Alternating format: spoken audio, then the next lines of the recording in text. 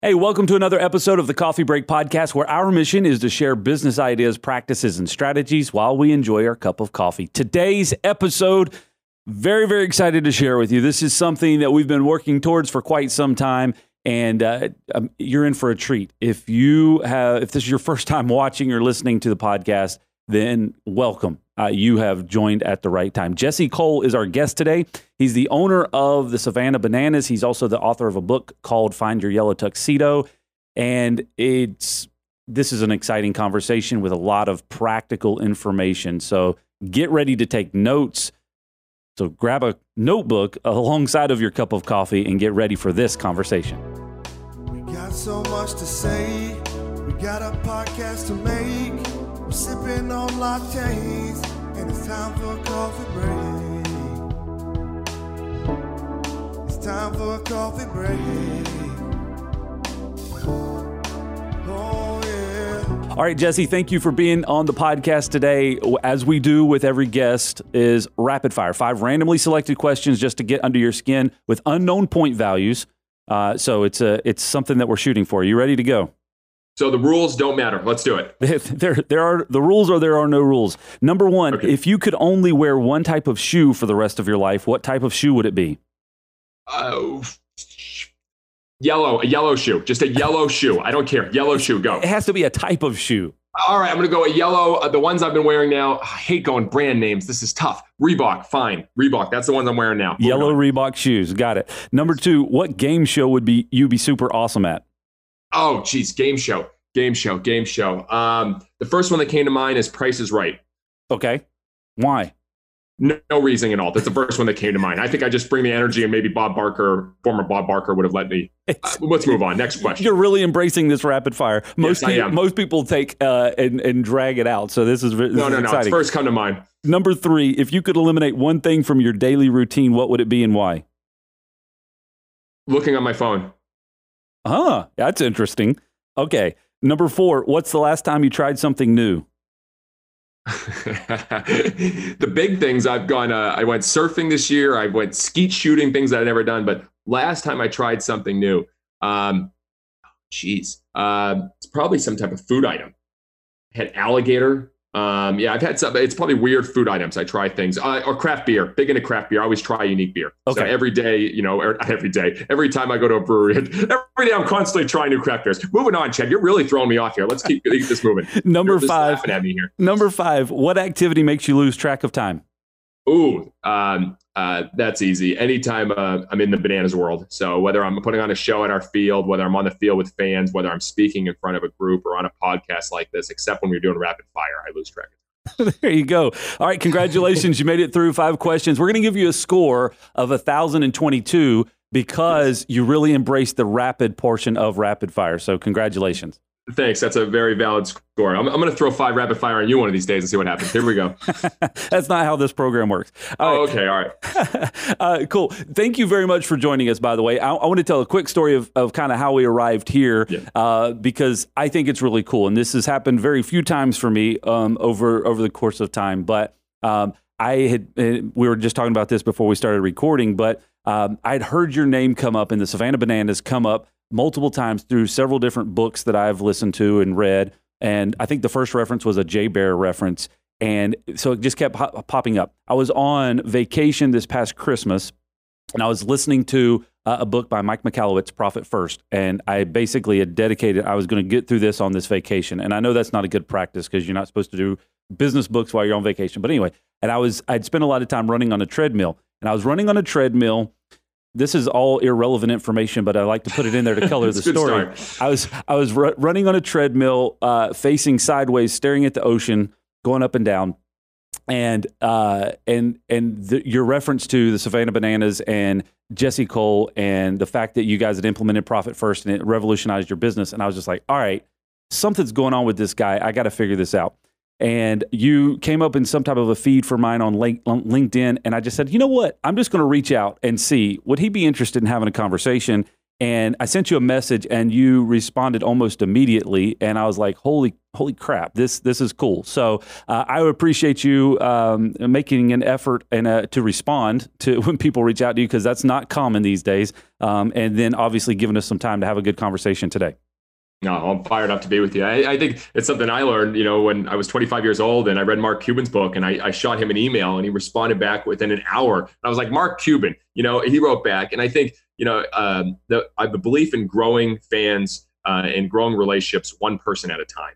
And I'm passionate about this. And I'm a Dave Matthews Band fan. And I just shared something today actually about Dave Matthews and how their goal was to play at every club to every person around America. Where there were no albums out, they were just trying to make a fan at a time. And I think when people reach out, if I can just talk to them and help them out in any way, and just be with you, man, I'm excited already. Even though I'm thrown off still by the rapid fire, I'm gonna keep moving past that. The really cool thing, a couple of months back, there was a guy that I reached out to on Instagram, Brian Parsley, and same kind of conversation. I was like, hey, this would be a great guy to have on the podcast. He's a keynote speaker and all this stuff.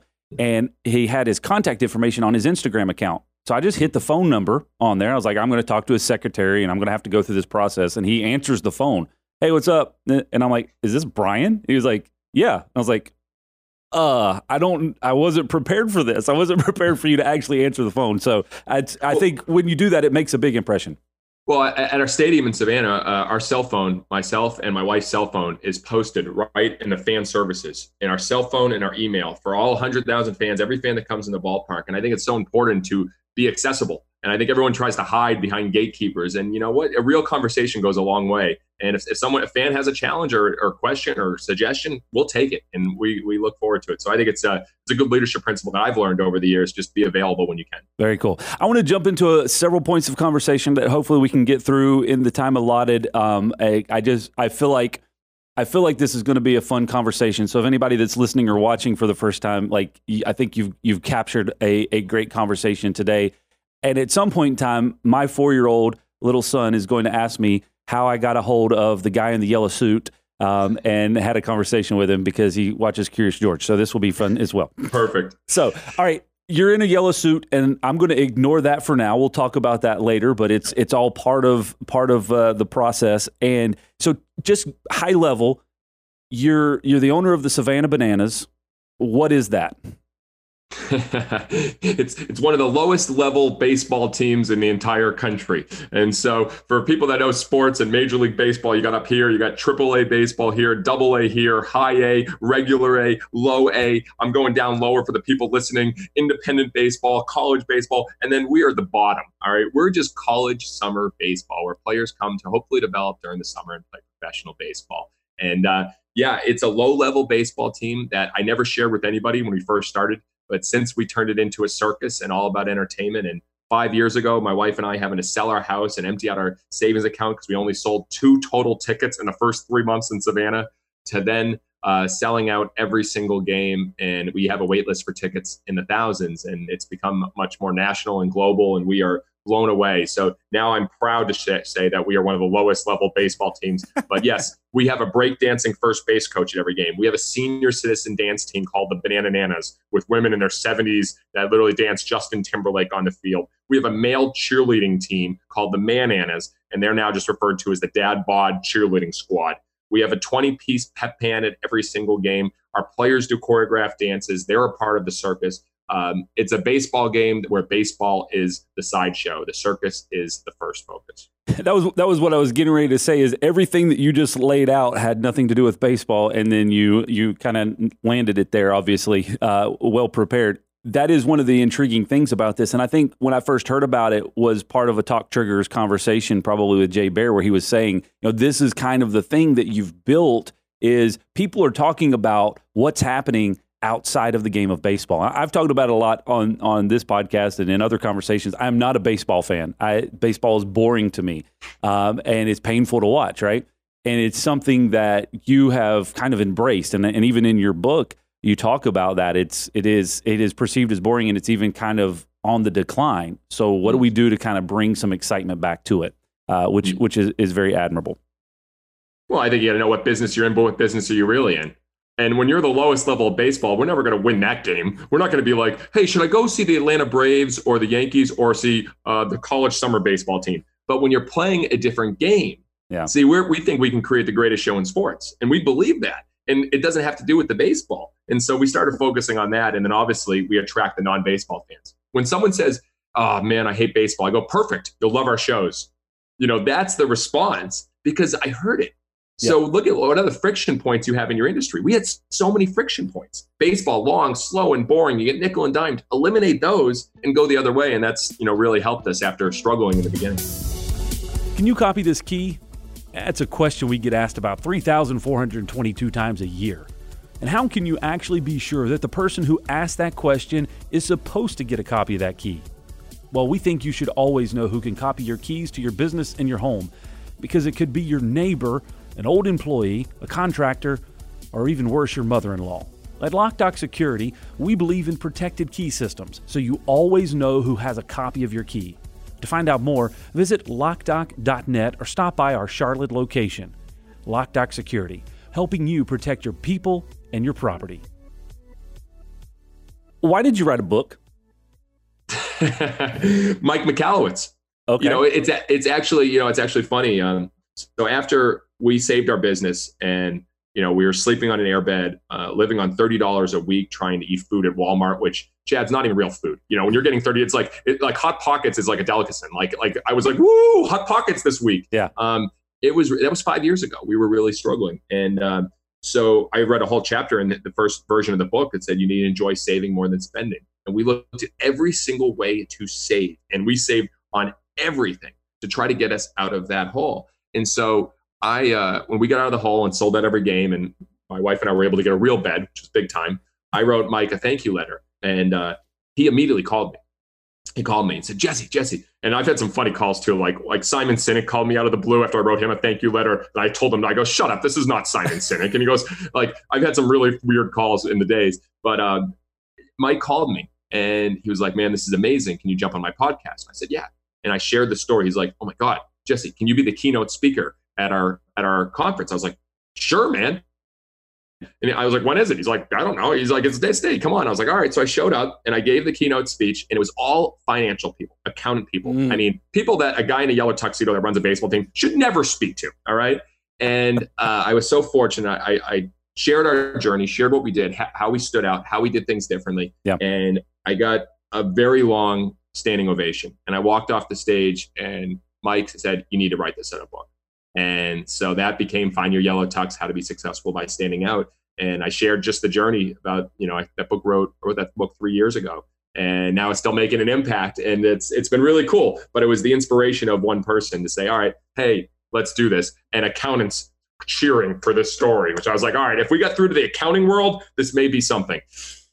It's an interesting book, and I'm probably transparently about halfway through it, and I've got a whole kind of section here of highlighted information that stood out to me, and that was the reason why I was asking, why did you write a book? Because there's a lot of principles in here that you can find in other areas, you can find in other books, but it is very much a practical story, and this is not in 1983 when I figured out how to do this. This is 3 years ago, right? Like you just said, 5 years. This is almost real time, a real time book, and it is a very practical understanding of the ways to build a business, the ways to find and understand, and then develop as a leader. And that's really, at least for the first part of the book that I'm in right now, the first half, it is significantly more about finding yourself as a leader and less about actually building a business. Is that kind of the direction? That's the second section. Build yourself, build your business, build your legacy. So the whole second section is all about building the business. And the third one is about building your legacy. So I started with the leader, the individual, and then moved from there. And why is that important? To start with the person? Mm-hmm. Yeah. I mean, in our Fans First playbook, and the name of our company is Fans First Entertainment, but previously it was called Team Cole & Associates, which sounds like a terrible law firm. All right. And it wasn't about us. But again, who are you for? Who do you stand for? What are you about? And so we are all about the fans. And the reason why we made baseball more fast, more exciting is because it's too long, too boring, and fans don't like it. There's a reason why we eliminated all of the nickel and diming at a ballpark. I mean, Chad, you've probably been to a stadium. You're in Charlotte. All right. You get $7 for this, $8 for a burger, $9 for this. And all of a sudden you're like, what did I just spend all this money on? So we made every ticket all inclusive. All your burgers, your hot dogs, your chicken sandwiches, your soda, your water, your popcorn, everything with your ticket for $18 total. Yep. And so the idea was look at all the friction points. We named the company Fans First Entertainment. Our mission is fans first, entertain always. Every decision we make is it fans first. You talk about intentionality before this call. We just talk about that. So that's the way our company was built. And what we believe inside our fans first playbook, we have what we call the 3 loves. Love your customers more than you love your product. Love your team and your people more than you love your customers. And finally, you got to love yourself above all. If you don't love yourself and take care of yourself, you can't be best for your people, your team, or your customers. And so I started with the leader first because I realized that when I started, I was not a good leader. I was a 23-year-old that was given the keys to a team in Gastonia, North Carolina, the worst performing team in the entire country, 200 fans coming to the games. I had no idea what I was doing. Yeah. I had to get myself in a good spot to know how I could be my best and how I could start my morning on purpose, have gratitude, have, literally have a plan, how I write, how I read, how I learn. And then I can show up every day and be my best for others. So that's why I start with that. Hey, what are you doing? You got to be the best at what you're doing. You got to become a sponge. You got to really learn and embrace things from outside your industry and then really own it and go all in and amplify that. And that's really how my journey works. And I've seen it work with others as well. All right. So you've already tapped into a couple of my points and questions that I wanted to get to, being a sponge. So dive into that a little bit more because, maybe it's very obvious. What are you referring to when you're saying being a sponge? I'll take it the other level. I mean, being a sponge, it's very obvious. It's like learn, embrace, get out of your comfort zone to learn. And I think it's very easy. Oh, I'm learning from my industry. Learn from outside your industry. And again, the fact that you have a crazy guy in a yellow tuxedo with you today, it's like, there's no one probably in your industry that's like this. But I got that so much from Howard Schultz. I mean, the fact that literally he went all the way overseas, went to a completely different world to start saying, all right, this is what the coffee community looks like. This wasn't happening in the United States. And for us, we learn from Carnival Cruise. We learn from Disney. I don't go to any sporting events because you become the best in practice. You're just really a me too anyways. How do you become the only?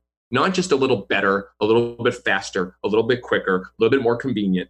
That was how we try to learn. That's why, there's no baseball team in the country that has every single ticket all inclusive. There's no team that has a breakdancing first base coach or has a male cheerleading team or has any of these stuff because we want to be the only. And so I think be a sponge is to get outside of just learning from your peers, but learn from people all outside. And that's why my biggest impact and my biggest mentors are P.T. Barnum, Walt Disney, and Bill Veeck. And P.T. Barnum and Walt Disney, man, you could the amount of books written about them, they should keep writing them because there's so much to learn from what they did. All right, so I want to come back to the be a sponge thing, but I want to take a quick diversion, side road, because that's pretty much what this is all about. All-inclusive tickets. So you just said, and I'm taking notes here because this is good information. Remove friction points.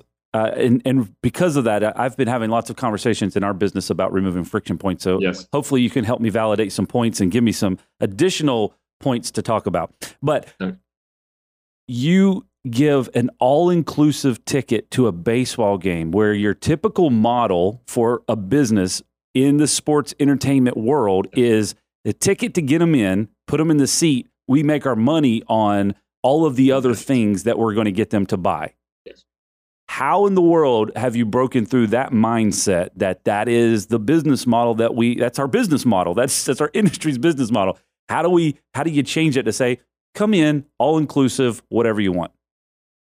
So I think it started for us is I put myself in my customer's shoes. And we actually do this, Chad. So we actually have Undercover Fan, where every night at our stadium, one of our front office staff will go undercover. We'll park with the fans. We'll walk in with the fans. We'll sit with the fans. We'll eat with the fans. We have probably over the last 3 years, 100 pages of notes of putting ourselves in their shoes. And what we focus on is what are those friction points? And I remember 2 years ago, I actually parked and I hit a giant pothole and my car bottomed out. I was like, that is not a good experience, especially for the owner to experience coming in. But I didn't know that because I never parked with the fans before. So again, your company or anybody that's listening, think about yourself. What are all the friction points from the buying experience, the website experience, the phone call experience, the delivery experience, the after experience, the last impression? What are all of it? And from the industry as a whole, for instance, a law firm. Does anybody love being billed in 5-minute, 10-minute, 15-minute increments? there's a huge opportunity for disruption because it's like, I want to call my lawyer, but I know this 5-minute call is going to cost me $150. And so that's the same model that I thought of with baseball. It's like, no one wants to go to a stadium, pay $10 for this. The idea of taking your wallet out of your pocket over and over again, no one likes that. No one will ever like that. The cruise industry figured that out. Literally, you get your credit card, you buy the cruise, and you can get your food whenever you want. You can get your entertainment whenever you want. No one likes that. So we said, what would it be like to do it the exact opposite? We had no idea. We said, what would be a good number? At first, it was $15 our first year. We said, all right, $15. Let's do it. And Chad, the first night, 4,000 people, sold out crowd. It took people 6 to 7 innings to actually get their food. The lines were outrageous. We had no idea how to serve all you can eat. We didn't know that we were going to go through 10,000 pieces of meat in an hour. Yeah. We had no idea. But the next night got better, and next night got better. Now everyone gets fed within 5 minutes. So we looked at a giant friction point, which is the idea of getting nickel and dimed and making it a better experience, and said, all right, what is something that the value is so high? And how can you create a product and experience that your customers feel like they're taking advantage of you? Yeah. That's what we try to create. Which I get that part of it. So here's my challenge back on it. And as I'm trying to wrap through it is the pundits will say, well, what about the customers that are taking advantage of it? The ones that actually do take you up on all you can eat and just stand there and eat all the food that they can actually celebrate them, highlight them on your social media. But look at this guy. He had 8 burgers, 6 hot dogs. Let's get him some Pepto-Bismol. Like celebrate him. Like literally, like that's what we do. On our podcast last year, whenever we got a bad review, our bad review was like, this is like a circus. You got Willy Wonka running around. The music's too loud. It's too loud. We make them the review of the week, the fan of the week. We highlight the bad reviews because they're actually saying what we are. Yeah. And you need to know who you are not for more than you're for. So, but Chad, I love behind you. He says always improving. You always need to find those next, what I call mirror moments. Yep. Look in the mirror, look at yourself in the industry and find out what do you need to change. You're laughing. Where are you going? Well, do you have a camera over my shoulder with all of my notes here? Is that what is that? Maybe that's where you're going. But I guess here where I'm going with this is we had a mirror moment this past year. Yep. I realized and our staff realized no one in the world wakes up in the morning and says, I can't wait to be sold today. I hope someone will advertise something to me today. Oh, I want to get marketed to and promoted today. Yet, where do baseball teams make most of their money? With ads everywhere, billboards, announcements, program ads. They will advertise anything. Look what's happening in the NBA and all. We'll put ads. People are going to start getting ad tattoos on their face. Like, oh, Nike's on your face now. Like that's what's going to happen. It's crazy. So we said, let's go the opposite. So on February 25th this year, which put in context of COVID, 2 weeks before the pandemic, we announced we created the first ever ad-free stadium. We eliminated every single ad from our ballpark because we don't believe a fan comes to a ballpark and wants to be sold, marketed to, or advertised to. We threw away hundreds of thousands of dollars. What were we thinking? Yep. But we believed it would create more long-term fans. So you need to be able to throw away the way you used to do business to potentially where it's going. And that's what we decided to do. And that's what we've done with everything, with the all-you-can-eat model, the no-ad model, and the nonstop entertainment model. And we've even changed the game of baseball. We invented a new game we played this summer in front of fans. So we're going to keep challenging and seeing what works. Be willing to throw away the old model. I like that. It's easier said than done, obviously, but I definitely like that. All right, so mirror moments. You mentioned it a couple of times, referenced it. What do you mean when you say mirror moments? So it goes personal or in your business. Personal for personal, it was very quick, easy for me to know. These are the things that frustrate me about what I'm doing in my job. And now find the things that give me energy. And something that I created and started sharing with other groups was creating your own energy list. Everyone says, oh, just do what you love, do what you like. No. Write down the things that give you energy. And so what I did is I really wrote down, I was like, all right, I love sharing, creating, and growing. Whether I'm sharing what we're doing, whether I'm creating and writing, I'm creating a new video, whether I'm growing, learning, being a sponge. So if I look at my schedule and I'm not doing that, good luck. And when I first started, operations at the ballpark, Chad, I have like 6 left hands. Like it is just terrible. All right. I couldn't put up signs, serve food. There were so many things I was bad at the ballpark, but I was doing it every day and I was exhausted. I was putting out fires, and we don't want to be a firefighter. We want to do things that we love. So I was doing that nonstop. So personally, I realized mirror moment, stop doing the things that frustrate me, start doing the things that give me energy. Simple. But yeah, we look at your calendar. Most of us are still doing things that's like, oh, I got to deal with these details. I don't want to do these details. If you're a creator, good luck on details. Yeah. Number 2, from a business standpoint, write down all the frustrations of your customer. Put yourself in your customer's shoes, just like we talked about, of the industry as a whole, and then of your business. We start big with the industry, and then we get to our business. And that's how we started mapping our experience. And literally, we map everything from when you first buy a ticket to the thank you call you get. That was the second step. So this has taken 15 years of a journey, but it starts with one, realizing what really frustrates me, and let's pick that out and let's attack it. It's very interesting. So you just said a bunch of things, and I'm trying to figure out which one to go back towards, because again, you found all of the notes that I've pulled together, but they're all the things that have stuck out to me in the book so far, right? So getting back into the firefighter, all right? And one of the things that you wrote in the book that really jumped out to me, and I highlighted it, is playing the firefighter is neither fulfilling nor sustainable, but being proactive every day, every week, using mirror moments to think about both the things that your business isn't great at and the things that you're not great at in your business. And then instead of throwing yourself into the fire to try to rescue everyone all the time, try thinking about how your team can avoid starting the fire in the first place. Mm-hmm. That is powerful. I actually mentioned this to our leadership team and said, hey, because that's the thing, right? We all do that, not just me, but the leadership team as a whole. Like, we constantly are going in and fighting fires.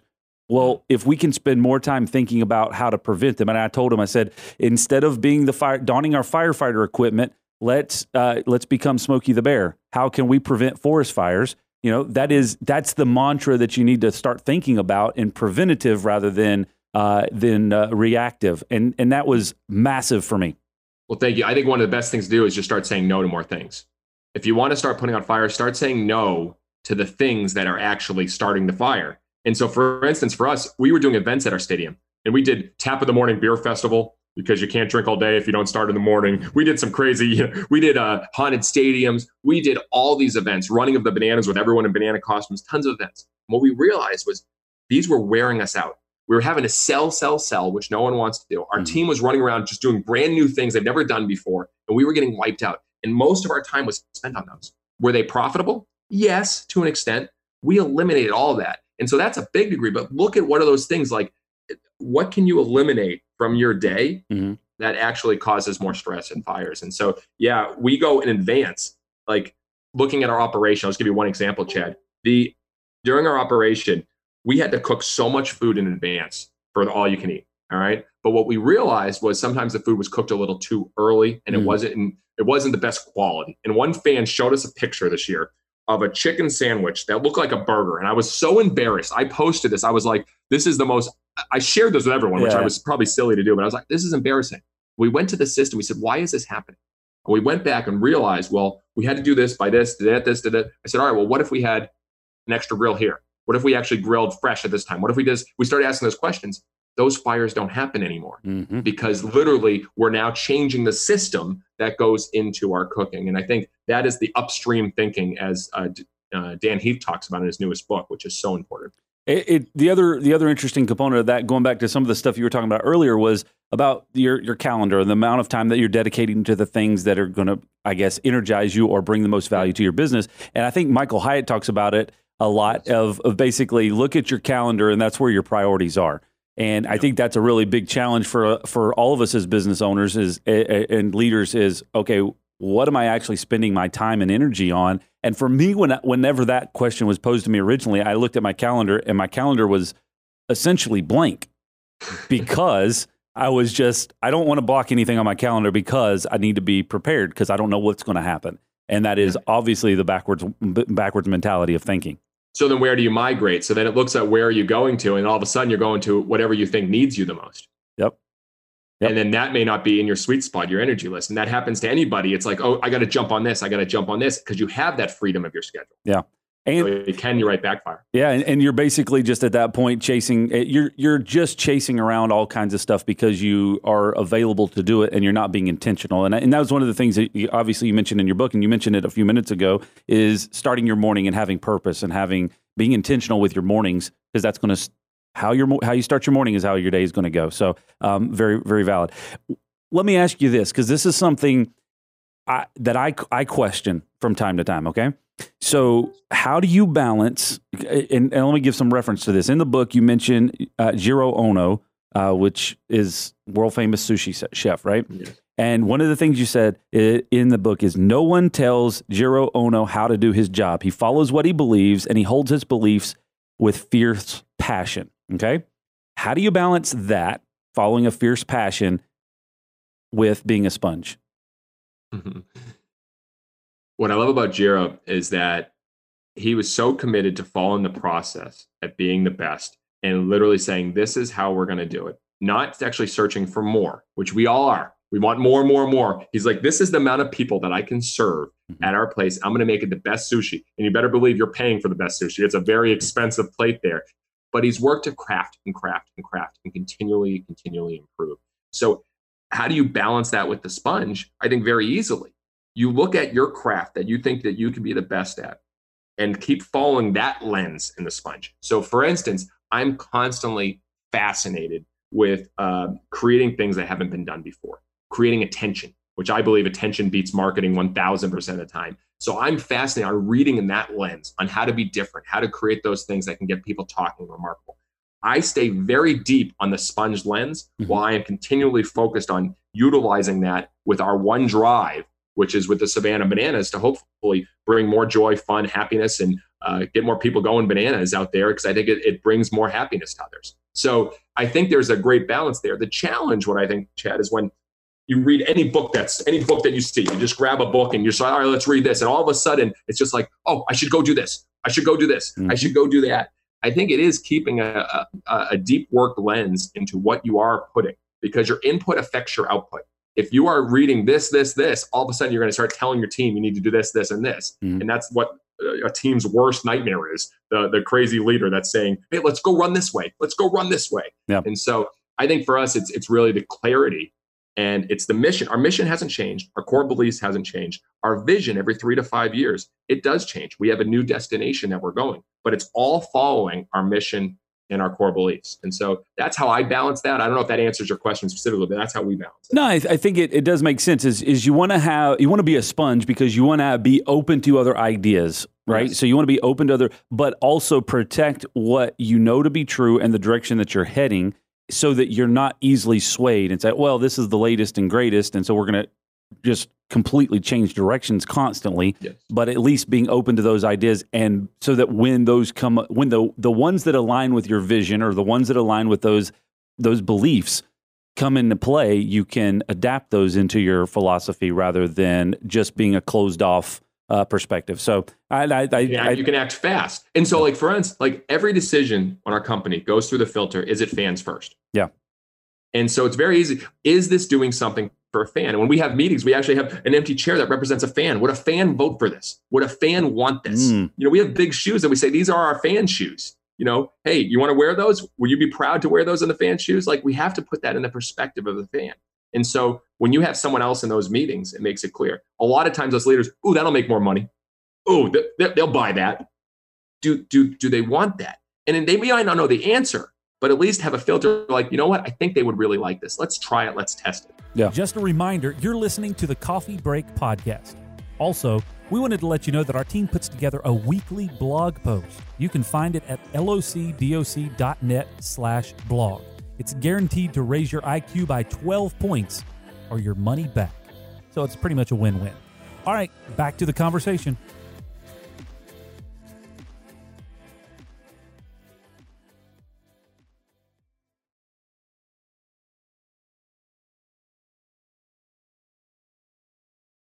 All right, I've got a couple more questions, or at least takeaways from the book so far that were intriguing to me. And you mentioned a lot about Uncle Walt in the book. So Disney enjoyed selling his vision to others and put all of his energy into that goal.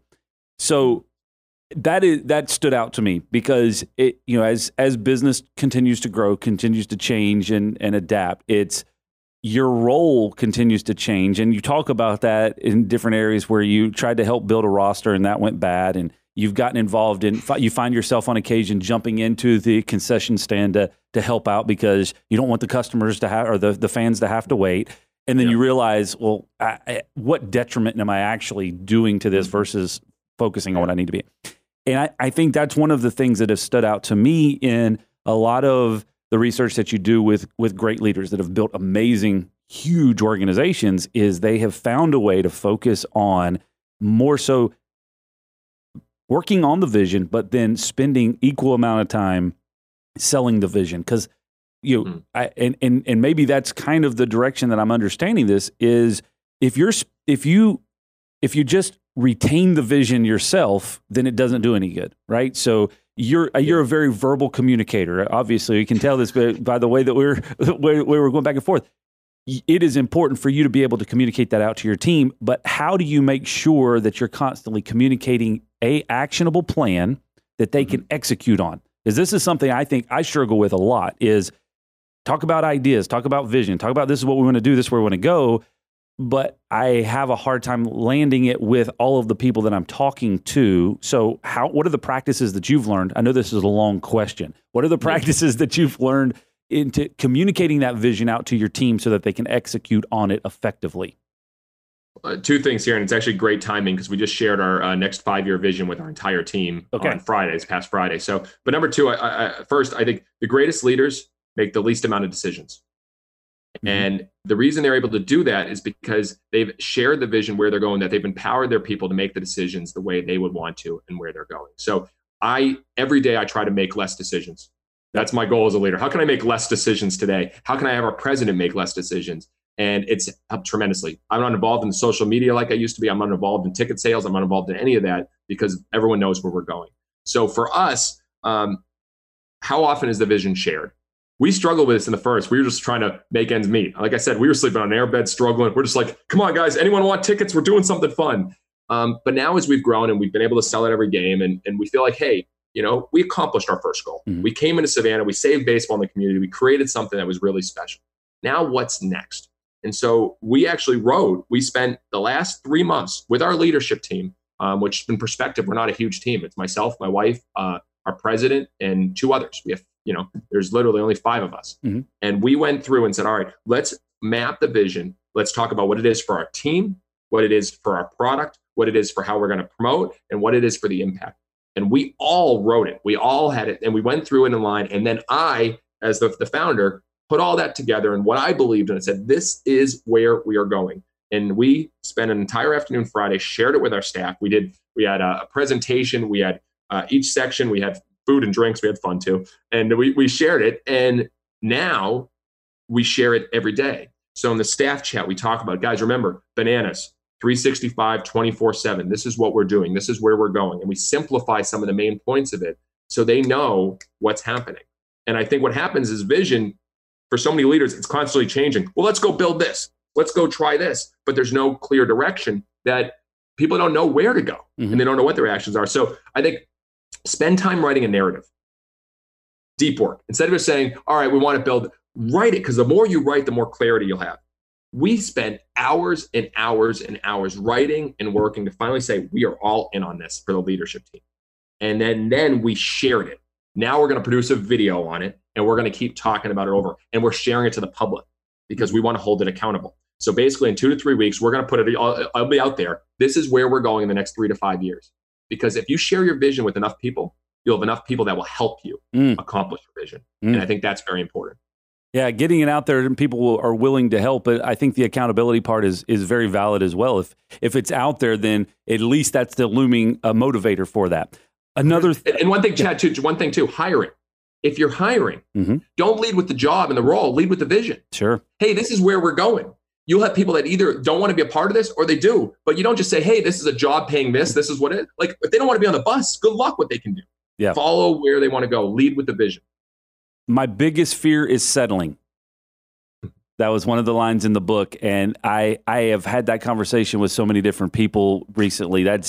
I share that fear with you. How is that just an innate thing that now? And so you're constantly striving to be a sponge, to continue to grow, continue to share vision.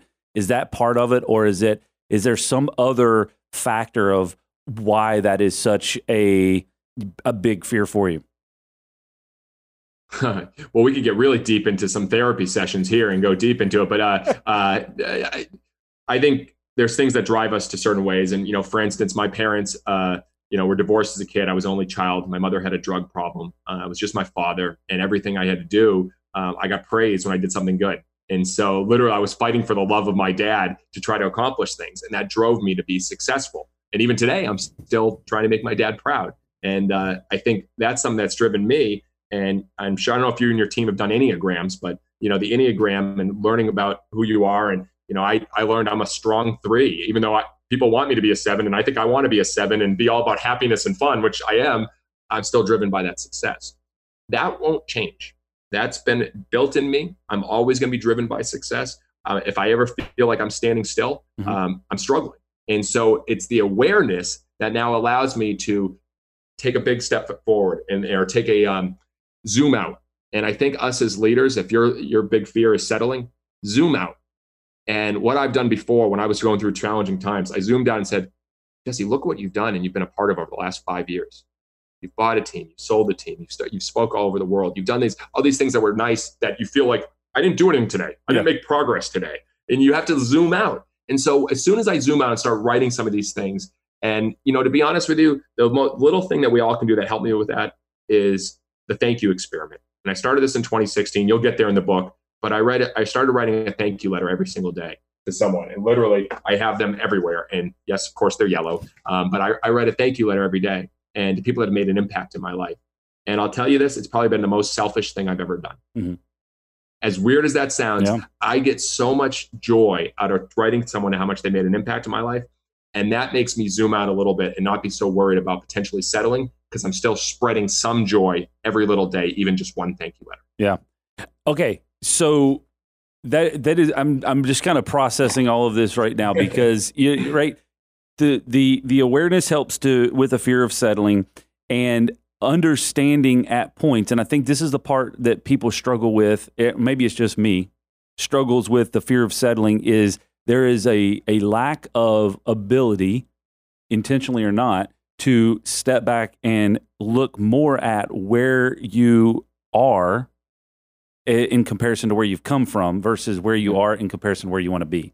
And I think that's what you just said, is you zoom out and look at all the accomplishments that have happened so that you can say, okay, I wasn't a failure today. I actually have made progress. And so having the ability to step back and look at where you've come from to where you are now, but also not losing sight of where you want to go, which is very important. Don't compare yourself to others. That's the takes away. That's the biggest challenge right now. We start comparing everyone else and seeing their highlights. Very, very interesting. All right. So why do you wear a yellow suit? Did you play any sports as a kid? I played basketball a little bit. Okay. Well, anybody that plays sports, they know there's a difference between wearing your practice shorts, your practice shirt, versus wearing your uniform. Hold on a second. Mindset. Hold on a second. Let's pause on that for a minute. There you go. That's big. That's a big statement. Well, it wasn't intentionally to be a big statement, but there's a big difference there. And for me, especially influenced by P.T. Barnum, I realized that if I showed up like every day wearing just the same polo, the same shorts, the same practice stuff, and then tried to entertain our fans, I wasn't channeling the type of entertainment show I should be giving them, the type of energy I should be giving them. So I was inspired by PT. I got a tuxedo, a black tuxedo the first night with tails and a big top hat. It was 101 degrees and I almost melted. It was brutal. And I found the yellow tuxedo and I bought one at brightcoloredtuxedos.com.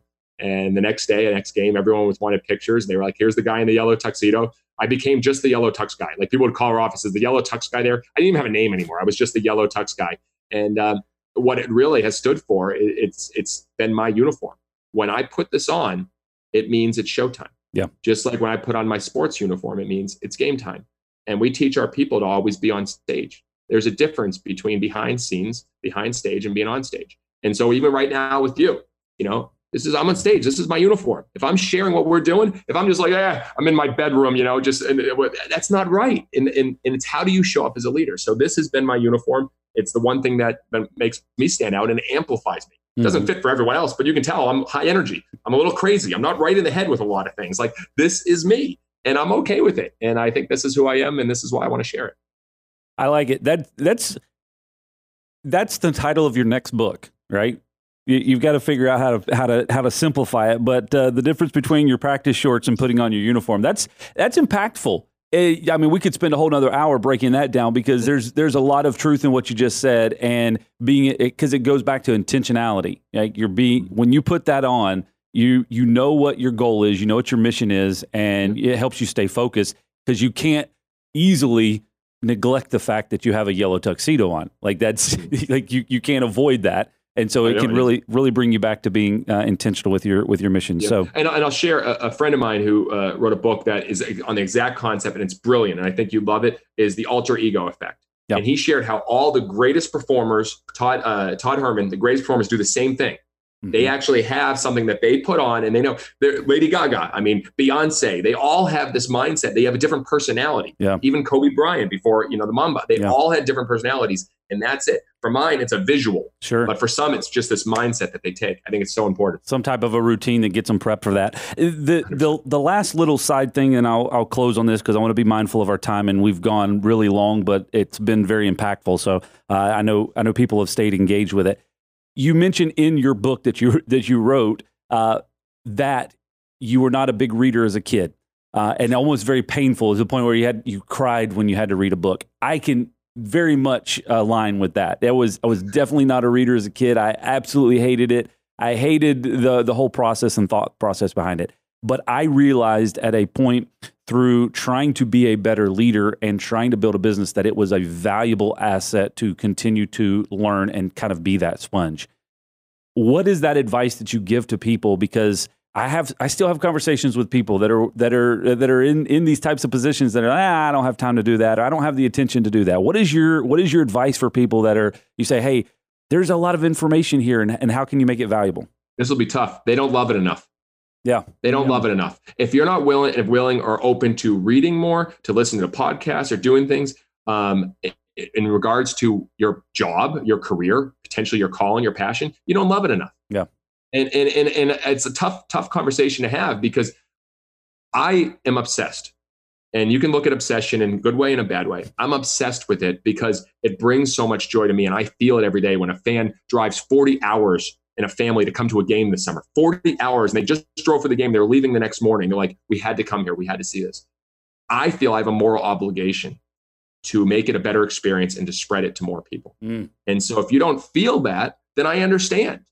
We have people on our team that love to read in regards to the business because they're so passionate about it. We have others that hey, this is a job for them. Yeah. It's okay. It's okay. I'm just saying, find something that you maybe love so much that you want to keep learning about it. You want to keep digging in. You want to keep growing with it because it fires you up and you feel you're letting people down if you don't know more about it. That's kind of what's led me. Because when in school, I didn't care about chemistry or biology or, English literature. Like I had no passion on it. Why would I want to read it? Yeah. And so I don't blame any other employees or team members that don't want to read about business because they don't love it as much. Very true. That's impactful. Jesse, I really appreciate your time. I appreciate you responding to my message on LinkedIn, and it's been awesome to chat with you for the past hour or so. If there's ever anything that we can do for you or anything that I can do for you, please let us know because the information that you're sharing, and I appreciate the fact that you wrote this book because it's very practical. It's something I can align with. It's something that a lot of other business owners can align with. And so I appreciate you putting it out there and being willing to share that story with others. No, thanks so much. It was a fun conversation. I appreciate you, Chad. Hey, Jesse, thank you very much again for taking the time to converse with us today. I've learned a lot. I've got a page full of notes, some practical takeaways from the book that I've already dove into, and I would definitely recommend that. We'll put a link in all of the description, so hopefully you can go and get that. I've got it on Kindle, but you can also order it on Amazon. It's all there for you. Some of the great takeaways that I have, and I mentioned that there at the end, there's a big difference between wearing your practice shorts and putting on your uniform, and also how do you become the only in your industry? I think those are really challenging points for all of us to work towards. So thank you very much for your time today. If this is your first time watching or listening to the podcast, we definitely invite you to subscribe. I just got a message earlier on LinkedIn. Somebody said, found the podcast and I'm subscribed. You can do the same by going to lockdoc.net/podcast. There are subscription links there for all of the major podcast platforms, but we also do this in video form as well, and it's available on YouTube and Facebook. Just search for LOC, DOC, and podcast, and it will definitely come up for you. Thank you very much for joining us today, and we'll see you next time right here on the Coffee Break Podcast.